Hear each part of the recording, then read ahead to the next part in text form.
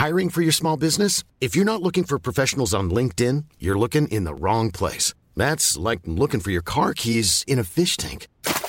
LinkedIn helps you hire professionals you can't find anywhere else, even those who aren't actively searching for a new job but might be open to the perfect role. In a given month, over 70% of LinkedIn users don't even visit other leading job sites. So start looking in the right place. With LinkedIn, you can hire professionals like a professional. Post your free job on linkedin.com/people today.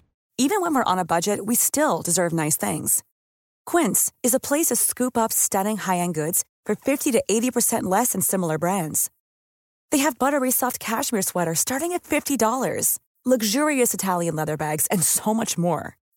Plus, Quince only works with factories that use safe, ethical, and responsible manufacturing. Get the high-end goods you'll love without the high price tag with Quince. Go to quince.com/style for free shipping and 365-day returns. Wow. Nice. Yeah. What you're hearing are the sounds of people everywhere putting on Bombas socks, underwear, and T-shirts made from absurdly soft materials that feel like plush clouds. Yeah, that plush. And the best part? For every item you purchase, Bombas donates another to someone facing homelessness. Bombas. Big comfort for everyone. Go to bombas.com/ACAST and use code ACAST for 20% off your first purchase. That's bombas.com/ACAST. Code ACAST. Hello, chickens. This is the fabulous Adam Richard, and I have a theory.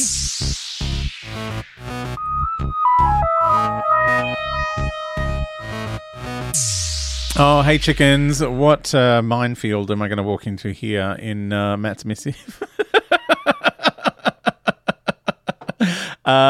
We are into, we're in the middle of season 5, series 5, the first Matt Smith series. Rory's just been dragged into the crack. It's very devastating.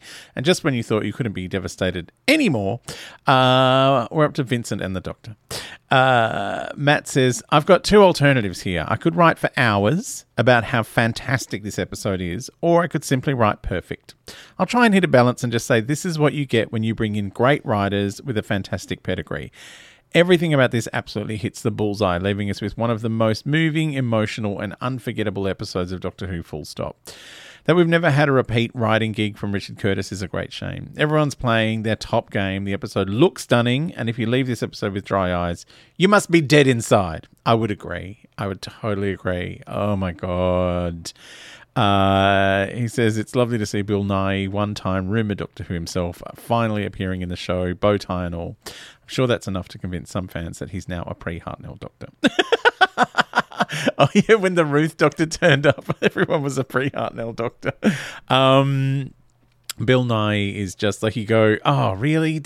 He's got not much to do. Tony Curran is incredible as Vincent van Gogh, but Bill Nye has it's just such a small moment, but it is, Richard Curtis has written so much for Bill Nye. It's just like one of those moments where you go, oh, yes, amazing. I'm going to have to get out my dustpan and brush because Bill Nye is one of the few people I have asked to sign something when I've gone to do an interview with them, because it's kind of poor form to be like, oh, can you sign this thing? I've come here to do a job. I know you're in the middle of a junket with 4,000 people, but I just love him so much. So I got him to sign a copy of the DVD of State of Play, which I absolutely loved, which has David Morrissey in it, the next Doctor. Also has James McAvoy, Kelly MacDonald, who I adore. Now, she'd be a good Doctor Who. But yeah, it's Bill Nye. And just, like, I interviewed him for that boat thing. What was it called? The boat thing? The one, like, with the pirate radio boats. I didn't love it. But, I got to meet him, and that's amazing. Like, it was for morning television. I think I was doing, like I used to do the celebrity interviews sometimes on morning TV. What a ridiculous job. Like, it was fun, but, I'm going to talk to you for 4 minutes. Oh, you know who else I interviewed for that was the guy that was Santa in, he's in all the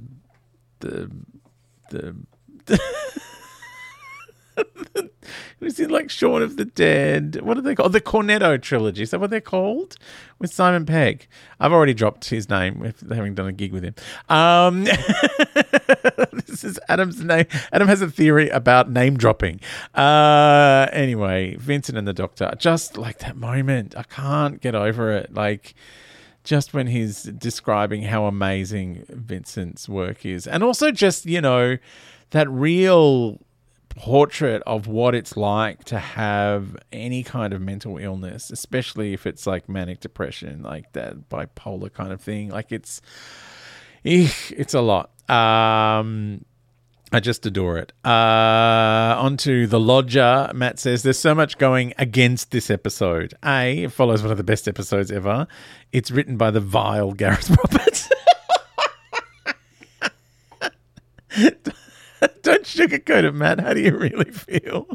It features James Corden. But if you can manage to look past these elements, you'll find a sweet little self-contained story with some great Matt Smith moments. He really shines as the quirky Doctor. Sweet stuff, despite the few souring flavours. Oh, and Daisy Hackett, who's amazing. Yeah, look, I still like The Lodger. It's and James Corden's actually sweet in it. Like he's kind of nice. Like, he hadn't yet become the insufferable thing that we kind of know him as today, that won't say no to anything. Also, he was mean to people in a restaurant, so that's enough. But yeah, I like The Lodger. And, The Lodger's based on, like Blink, is based on a story that I think Gareth Roberts wrote for one of those Doctor Who storybooks. Those storybooks are like, there's some good stuff in those. They're very cute. Now we've kind of like gotten to the end of the series. It's Pandorica opens and the Big Bang. Matt says, this is Moffat's Doctor Who writing its mission statement in big bold letters all over the screen. All the popular monsters, plus the Hoiks, yeah, I know, ganging up to finally take down the threat of all their lives. Now, as great as this is, and let's face it, you'll never see an image of Stonehenge in the same way again. It's also one of the early examples of Super Who. Doctor Who has an arrogance. Oh, Doctor Who. The Doctor has an arrogance about him by threatening the foes with their memories of when he's beaten them before, which isn't massively in character. It's akin to Tennant's slight dabbling with it in The Waters of Mars. The ending of the series where Amy remembers the Doctor back into existence was a fantastic opportunity to wipe the slate clean, set the series back to square one, where our hero is wandering a universe that's unaware of him. What a shame that element was forgotten about and ignored. A real missed opportunity for a much needed reset. Yeah, I felt the same, Matt. I kind of love the audacity of standing on there and yelling at all those monsters about what's happening, but then you're like, and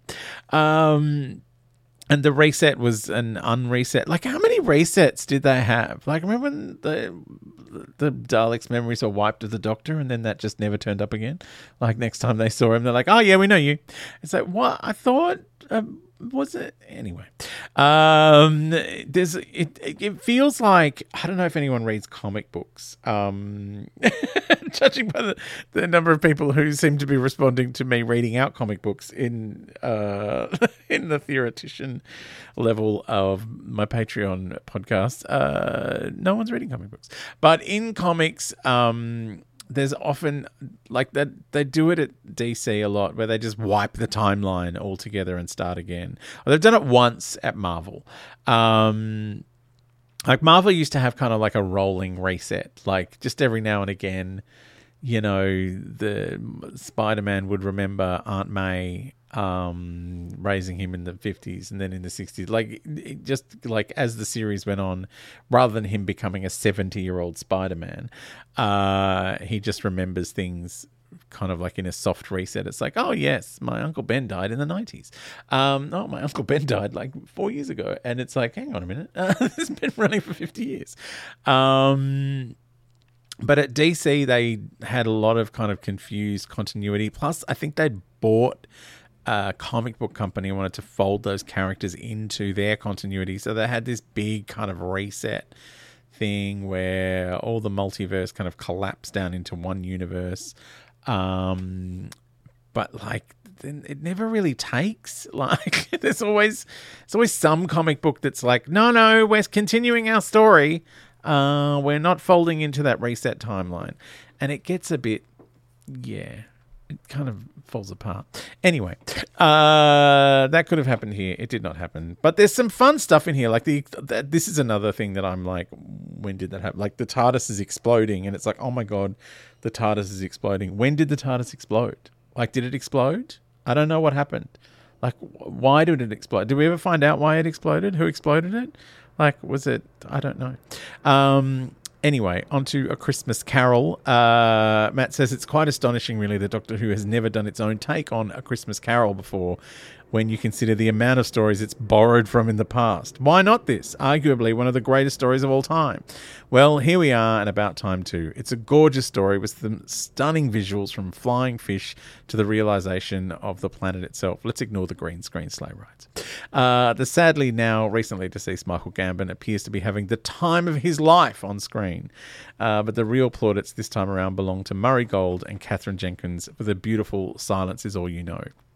It's an incredible song that deserves a life outside the show, and on hearing it sung live at the Doctor Who Symphonic Spectacular brought a tear to my eye. A very, very Merry Christmas, an episode I rewatch every single December without fail. Aw, Matt, that's so sweet. It is really cute.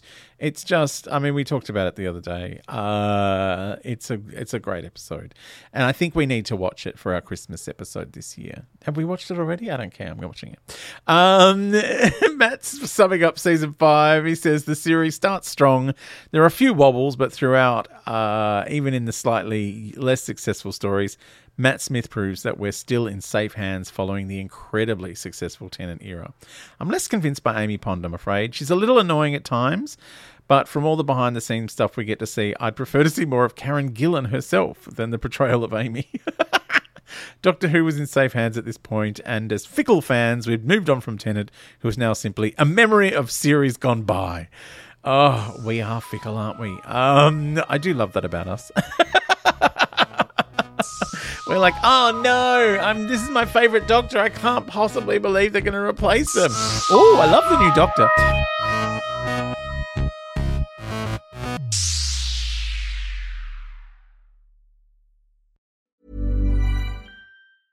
Even when we're on a budget, we still deserve nice things. Quince is a place to scoop up stunning high-end goods for 50 to 80% less than similar brands. They have buttery soft cashmere sweaters starting at $50, luxurious Italian leather bags, and so much more. Plus, Quince only works with factories that use safe, ethical, and responsible manufacturing. Get the high-end goods you'll love without the high price tag with Quince. Go to quince.com/style for free shipping and 365-day returns.